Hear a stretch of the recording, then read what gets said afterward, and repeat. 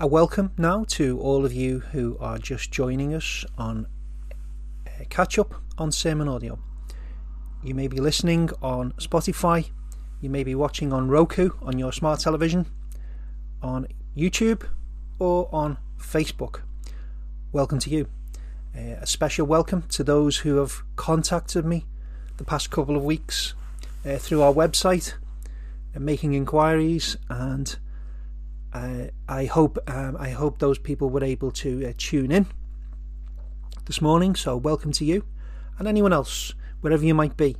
It's great to have you with us. I can't see you, but it's still the case that God knows, and He will hopefully bless you this morning.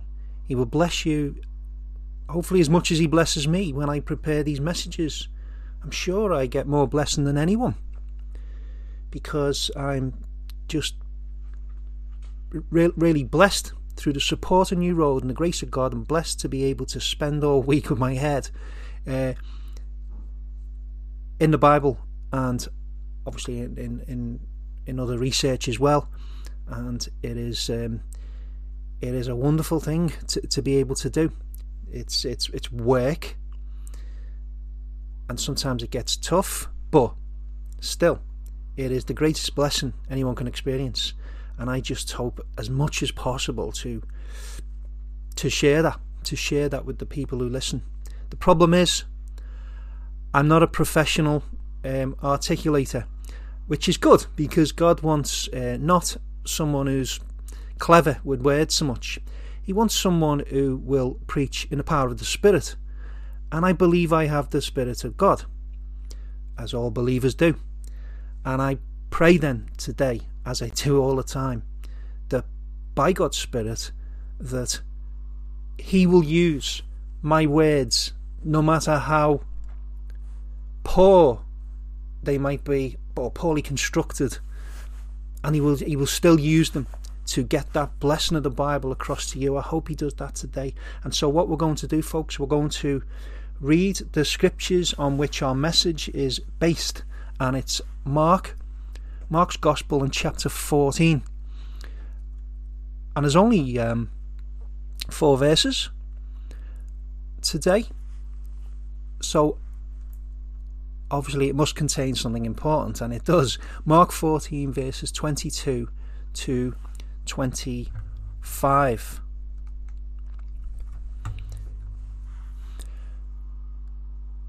It says, "And as they did eat, Jesus took bread and blessed and brake it and gave to them and said, 'Take, eat, this is my body.' And He took the cup, and when He had given thanks, He gave it to them, and they all drank of it. And He said unto them, 'This is my blood of the New Testament, which is shed for many.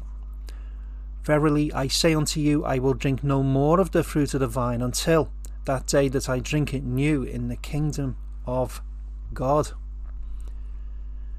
This is the blood of the New Testament, or New Covenant, agreement, contract. So this is what we'll look at today, what this bread and wine was all about. It's all about the introduction of this new covenant, which was better than what has gone on in the past. So you might remember last week, you'll know in our observation in this gospel, we are just a few hours now away from the arrest, the trial, and the death of Jesus our Saviour. The announcement's been made. Jesus is to be betrayed by one of His own friends. But this Passover meal isn't quite over yet, although the meal was supposed to follow a traditional format, a fixed format. Well, we see today Jesus introducing a new element. The Passover celebration itself would fade into obscurity. And even now in this meal, the Passover as a memorial was being overshadowed. Just as all these expectations of the Jewish nationalism were being overshadowed. The Messiah's role was ultimately to die as a once-for-all sacrifice for sinful people. And Passover was ultimately about Jesus Christ. Our focus today is on the institution of this small new ritual. Now, after Jesus ascended to heaven, believers were then to share a small amount of bread and wine together as a prompt for them to remember the death of their Saviour on Calvary's hill. Originally, this religious sort of ritual was part of an actual meal where there would be bread and wine anyway, and other things. Eventually the meal faded away, and it started to be carried out as a separate sort of mini sort of meeting in churches.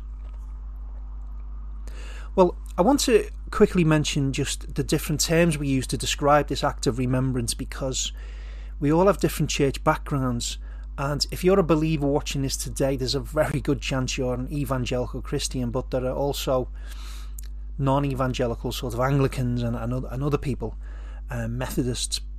And at New Road Church, we call this time of sharing, we call it the breaking of bread. So even though there's wine involved as well, we call it the breaking of bread, which is a biblical term. But it's also known as the Lord's table. Some churches say Holy Communion. And the early church preferred the term Eucharist, which is from the Greek word for thanksgiving. But anyway, more particularly, we'll be talking today about the new covenant, the new contract, which this ritual signifies. We'll look at the covenant, or covenants, which were in place in Jesus' day. And then we'll look at the better covenant that took its place. And finally, we'll consider the signs of this new covenant. So first, we'll look at what went before. So let's talk about covenants for a moment. So I said they're agreements that God draws up. They, if you like, they explain the terms and conditions by which God has a relationship with man. The Lord created a number of these, but we'll look at the two really significant ones that were in place at the time of Jesus' earthly ministry. Well, firstly, there was the covenant God made with Abraham. And we've heard a bit about this in our weekly readings from the book of Genesis. And you might remember some of the details. God said he would give Abraham many descendants and land, and there was even a hint in all this of a coming Saviour. And in turn, they were to have faith in God. Now, you shouldn't think that this Abrahamic covenant was replaced by the one God made with Moses. When the Mosaic covenant came along, it ran in parallel with the Abrahamic one. The scriptures are very clear that the first one remained in effect. It says in Galatians 3:17 and 18, "And this I say, that the covenant that was confirmed before of God in Christ, the law, which was 430 years after, cannot disannul, that it should make the promise of no effect. For if the inheritance be of the law, it is no more of promise, but God gave it to Abraham by promise." So there's something important about this Abrahamic covenant, isn't there? So the grammar's a bit awkward there, but it's saying the law of Moses didn't replace the existing one with Abraham. And more than this, God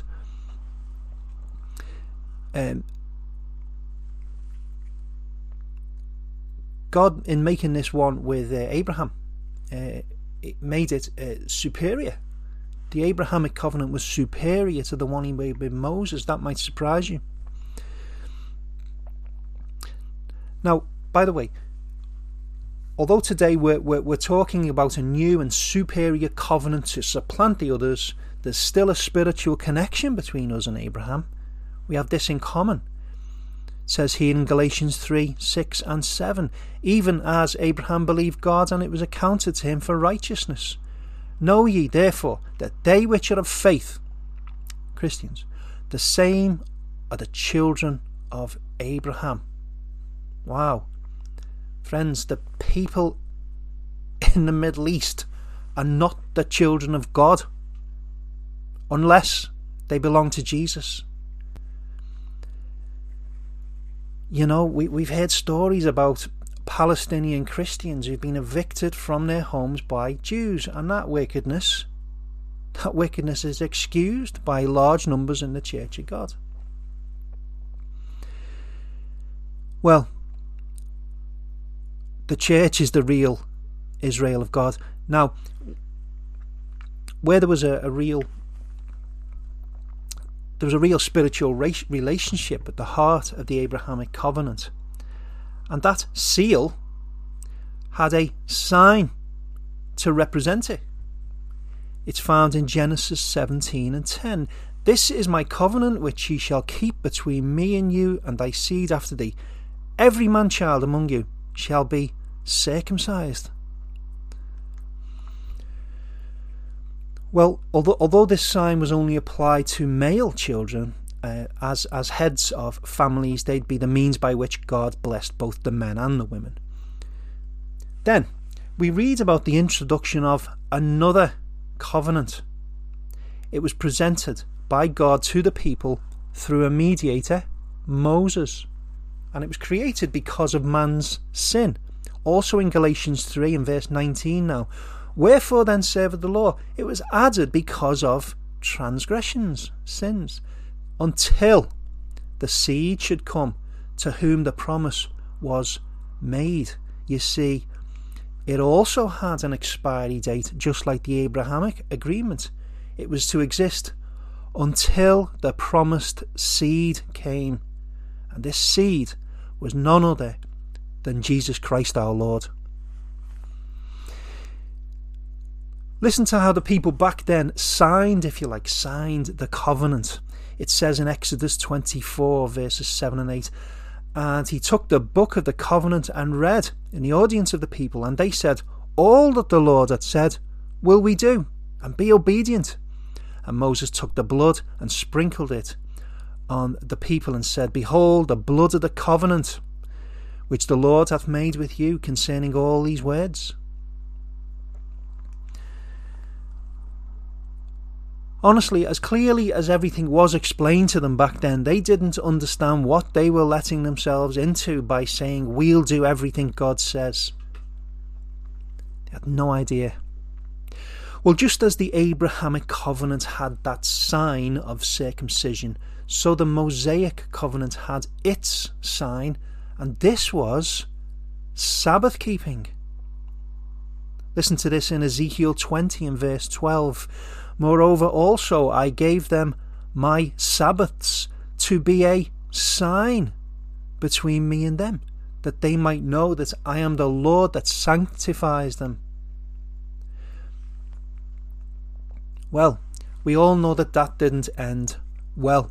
The people's sin continually frustrated the carrying out of God's commands.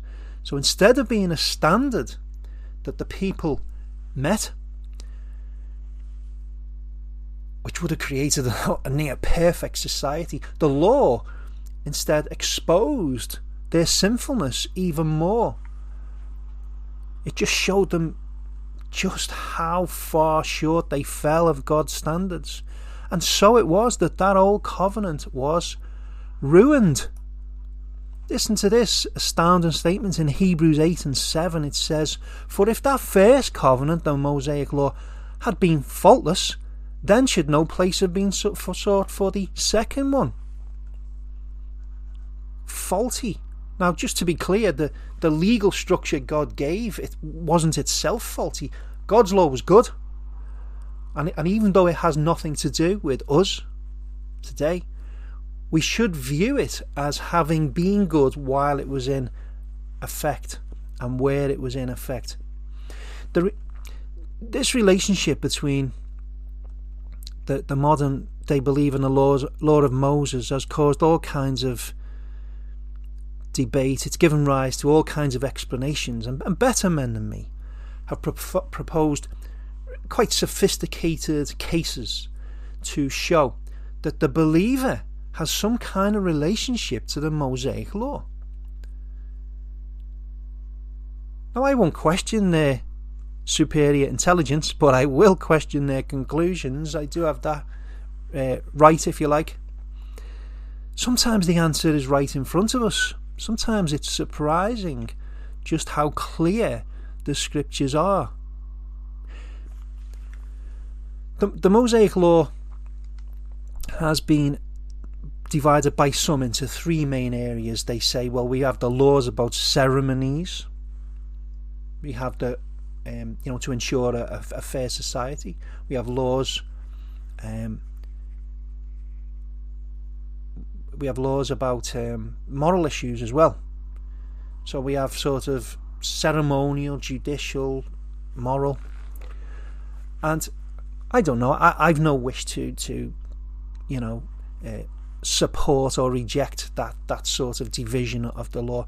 But I mention it because some will tell you that the Ten Commandments represent God's moral law, and because they argue, because God's moral standards don't change, they tell you we're governed in a sense by the Ten Commandments. They will say usually, oh, they don't save us, of course, we're evangelical Christians, but they're still for us.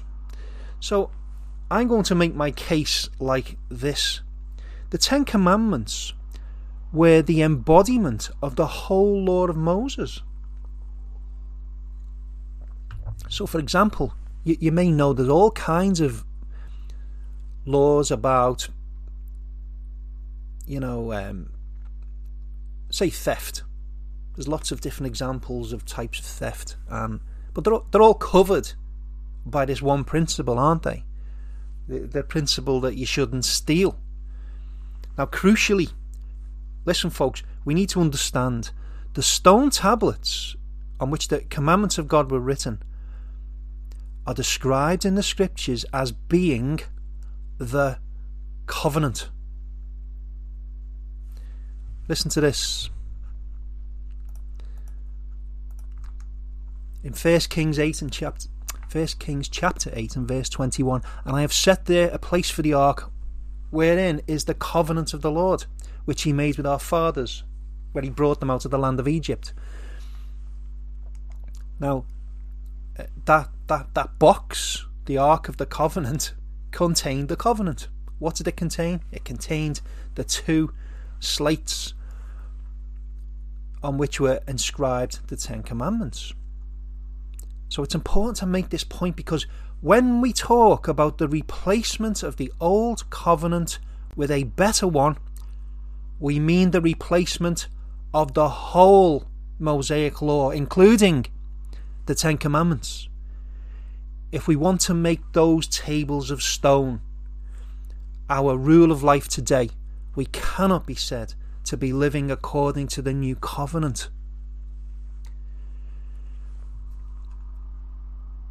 Let's move on to the introduction then of the better covenant, the better arrangement.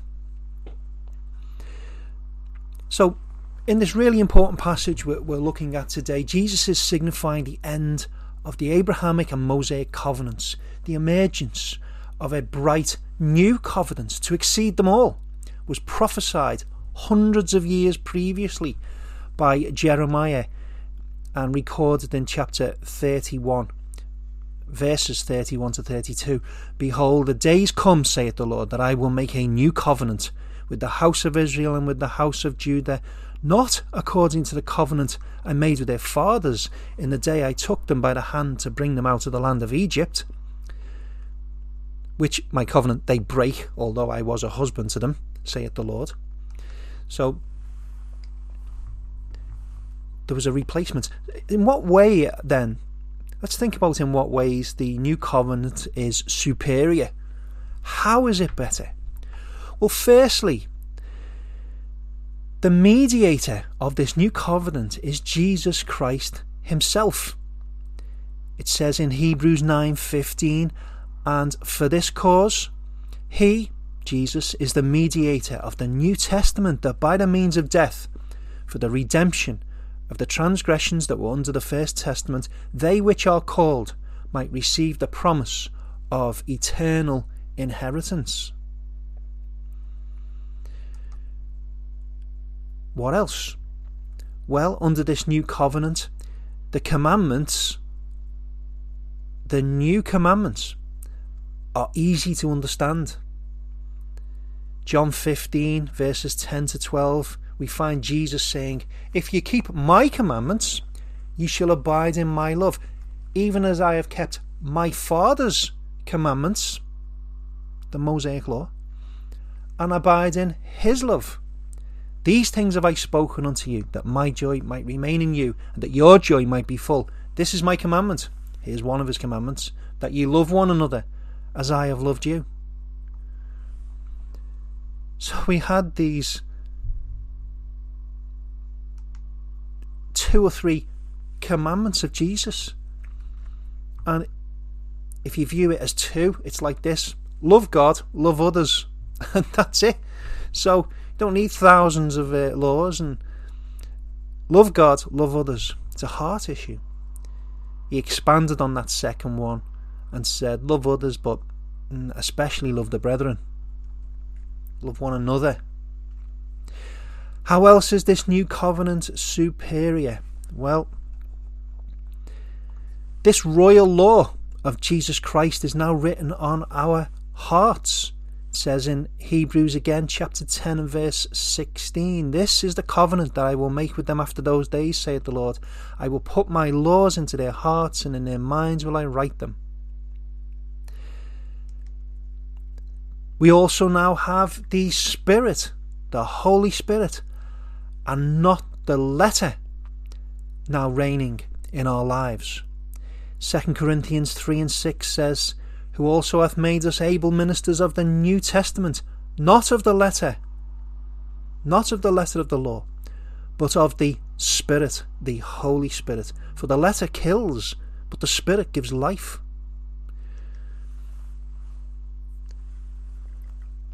And another reason why this new covenant is superior, because of the promises of God contained in it. They excel all other promises. Hebrews 8 and 6 says, but now hath he obtained a more excellent ministry, by how much more also he, Jesus, is the mediator of a better covenant, which was established upon better promises. If you, friend, if you don't yet belong to Jesus Christ, here's one of the promises, the gospel, which might interest you today. There's a promise that all that go to God in repentance, believing on the Lord Jesus Christ with their whole heart as Saviour and as Lord, will be saved. Do you have that desire? Do you want to be saved? Do you want to be saved right now, today? What's stopping you? You are. Your sin, your rebellion, your pride, your fear. Friend, go to him today. He will save you. If you're one of those who've maybe been thinking about these things, if you shed secret tears because you're not right with God, go to him now. He's the one who'll wipe away all tears from your eyes. If you felt discomfort or anxiety within your soul, knowing you have a lifetime of sins which are unforgiven, go to God now. He's the one who rid you of that pain. God has made promises. Should you take him up on them, he will perform them. Let's have a look then, as I said, at now the signs of the new covenant. So we've already said that each of these former covenants had seals, and they had signs to indicate that seal. So when we take, say, the example of the Abrahamic covenant, we see how admission into the church of God then was by circumcision. But under this new covenant, admission into the church is through baptism. Colossians 2 verses 10 to 12 says, "And ye are complete in him, which is the head of all principality and power, in whom also ye," the believers, "are circumcised with the circumcision made without hands, in the putting off of the body of the sins of the flesh by the circumcision of Christ, buried with him in baptism, wherein also you are risen with him, through the faith of the operation of God, who hath raised him from the dead." So, the circumcision of Christ, friends, is something inward. It is not something done to you physically. Hearts are now circumcised. And so this baptism that we hear about, the baptism of people who've made this profession of faith, that is then an outward declaration of the inward seal, which is the presence of the Holy Spirit himself.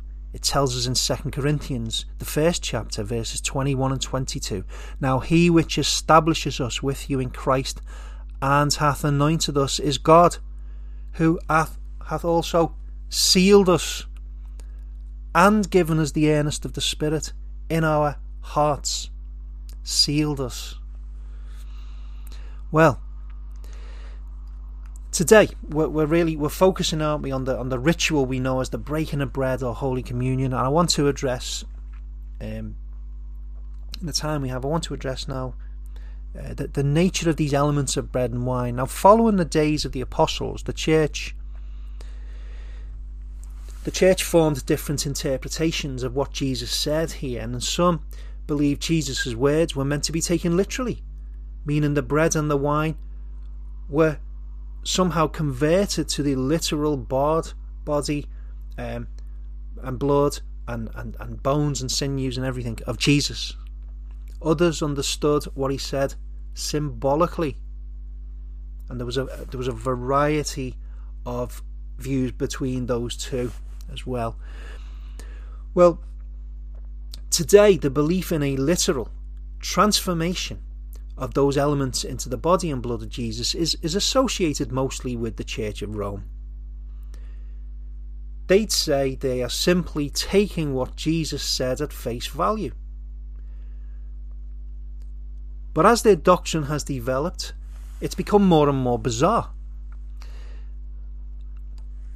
There's a common sense reason to believe Jesus was speaking figuratively. He was standing there at the time.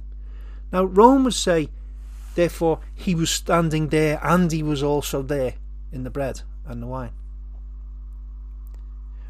Remember, this was done in the context of a Passover meal, which was full of symbolism. Does it not make more sense to assume that what Jesus did was also symbolic? Another reason to doubt Rome's view is to do with Jewish law. The Mosaic law banned any consumption of blood anyway, which is why all the blood would be drained from slaughtered animals before they were taken to be eaten.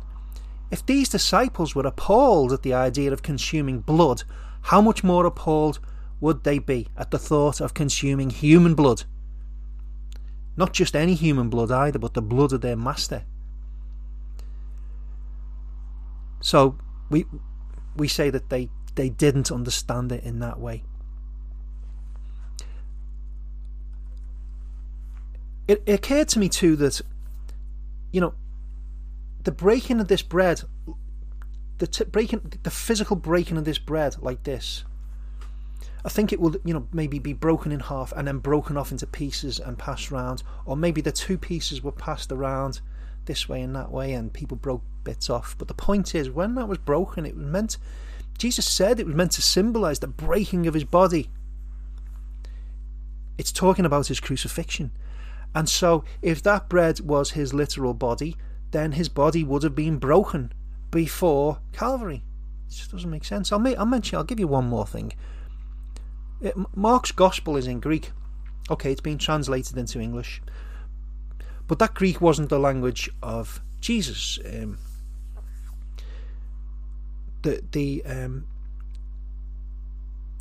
were several languages in employment for different things, and you might say that Greek was the sort of, I don't know, the language of the commerce and trade, perhaps. And it was a certain type of Greek used in that region. But this language Jesus was speaking was Aramaic.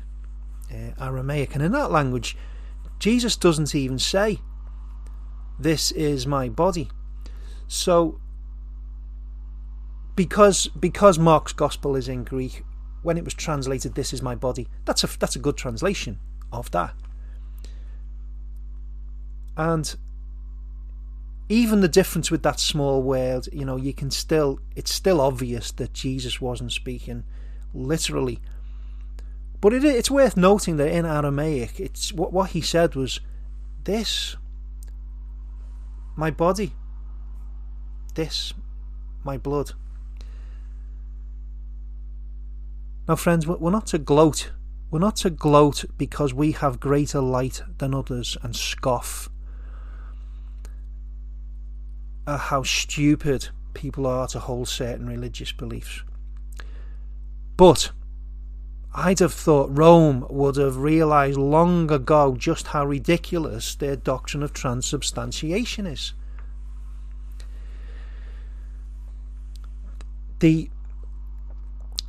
This business of the Lord's table, it's to be a sign for those who have received the seal of God. And so this is what we do in churches. We enact this dual sign of the consuming of the body and the blood of Jesus in a spiritual manner. Now, the Old Covenant had a memorial. Here, the memorial, "Speak thou also unto the children of Israel, saying, Verily my Sabbath shall ye keep, for it's a sign between me and you throughout your generations, that you may know that I am the Lord that doth sanctify you." I think I read that one out earlier, actually. But yeah, I just wanted to make the point really here that this Sabbath keeping, there's no more for us. For us, you see, it's no longer the case. It's no longer our motto. Not that it ever was for modern day Christians, but the old motto was remember the Sabbath day. For us, it's remember Calvary. Remember Calvary. And so this flat unleavened bread Jesus shared with the disciples represented deliverance from bondage. That's what the whole Passover meal was about. And so when the Hebrews remembered their hasty exit from Egypt, some would understand this remembrance was also sustaining the hope of a future Saviour. Now, in referring to the wine as the blood of the covenant, there's no doubt the disciples would have been caused to remember how the old covenant was ratified, and we read that earlier. And you might recall back then that the blood was sprinkled on the people, and the important difference is here, this is not about the external application of animal blood, which has no power to take away sin anyway. This new covenant wine is consumed, it goes inside us, and it represents the shed blood of Jesus, which does have power to cancel sin. And it's in this way we understand verses like this from John 6 and verse 54. "Whosoever eats my flesh and drinks my blood has eternal life, and I will raise him up at the last day," Jesus said.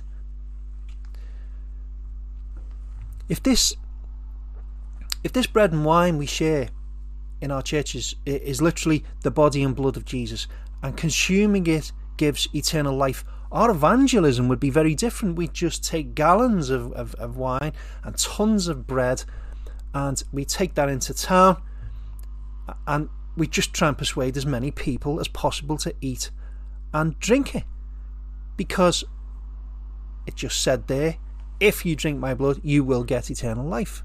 So if it's not a spiritual matter, it's just a matter of eating something or drinking something. Well, what a different religion it would be. A strange religion with no faith. But we understand it in the way it was meant, spiritually. We feed on Jesus. That's the description of it. We feed on Jesus. We drink of him by faith. It's this true faith by which God saves people. And only those who are saved have this true faith. If you read later the 24th chapter of Exodus, you see an Old Testament precedent. You might find it interesting. There's an Old Testament precedent for eating and drinking at the Lord's table, if you like. There you'll read Moses, a number of others. They went up a mountain, met with God and had a meal. And as special as that would have been, what we do is far superior. When we break bread together, we acknowledge Christ's new covenant. You'll notice in verse 25, Jesus makes one of his verily statements. Truly, he says. So we're meant to take notice. Now he announces, eating and drinking with them is to stop. I mean, this eating and drinking, it was a social as well as a religious exercise. So this announcement is a little ominous. His socializing in this world was at an end. He was going to meet his doom. But he doesn't leave them without hope. He will eat and drink with them again soon. Remember that the coming of the kingdom had been taking place. It was taking place, and it would take place in the future. The coming of the kingdom describes the unveiling of this new era in the history of God's transactions with the human race. And the most likely fulfillment of what Jesus said seems to be the time after Jesus' resurrection. You might recall he ate and presumably drank with his disciples. But the immediate encouragement this brought was the promise of his resurrection.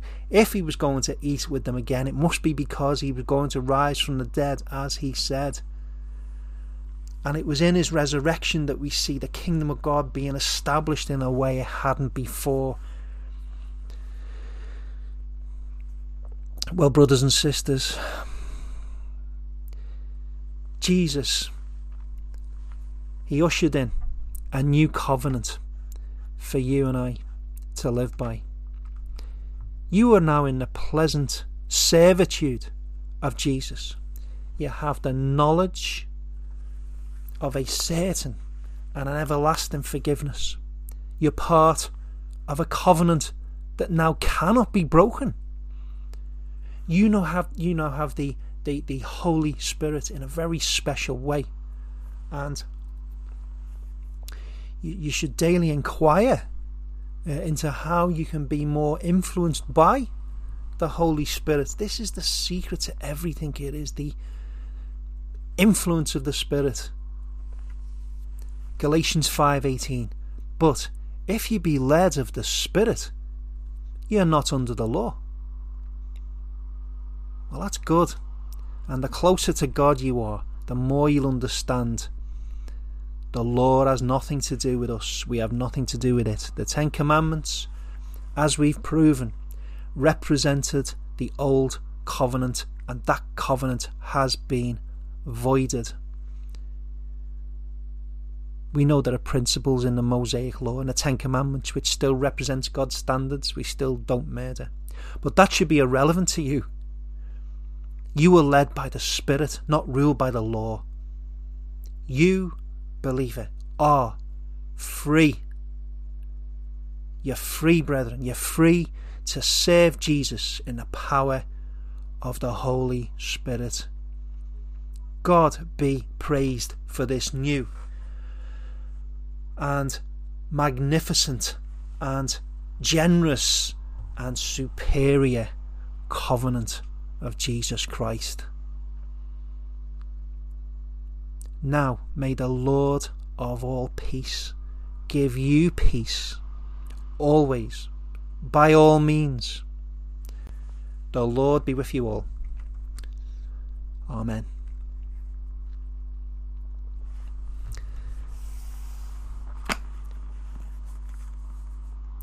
Thank you if you're listening today for joining with us.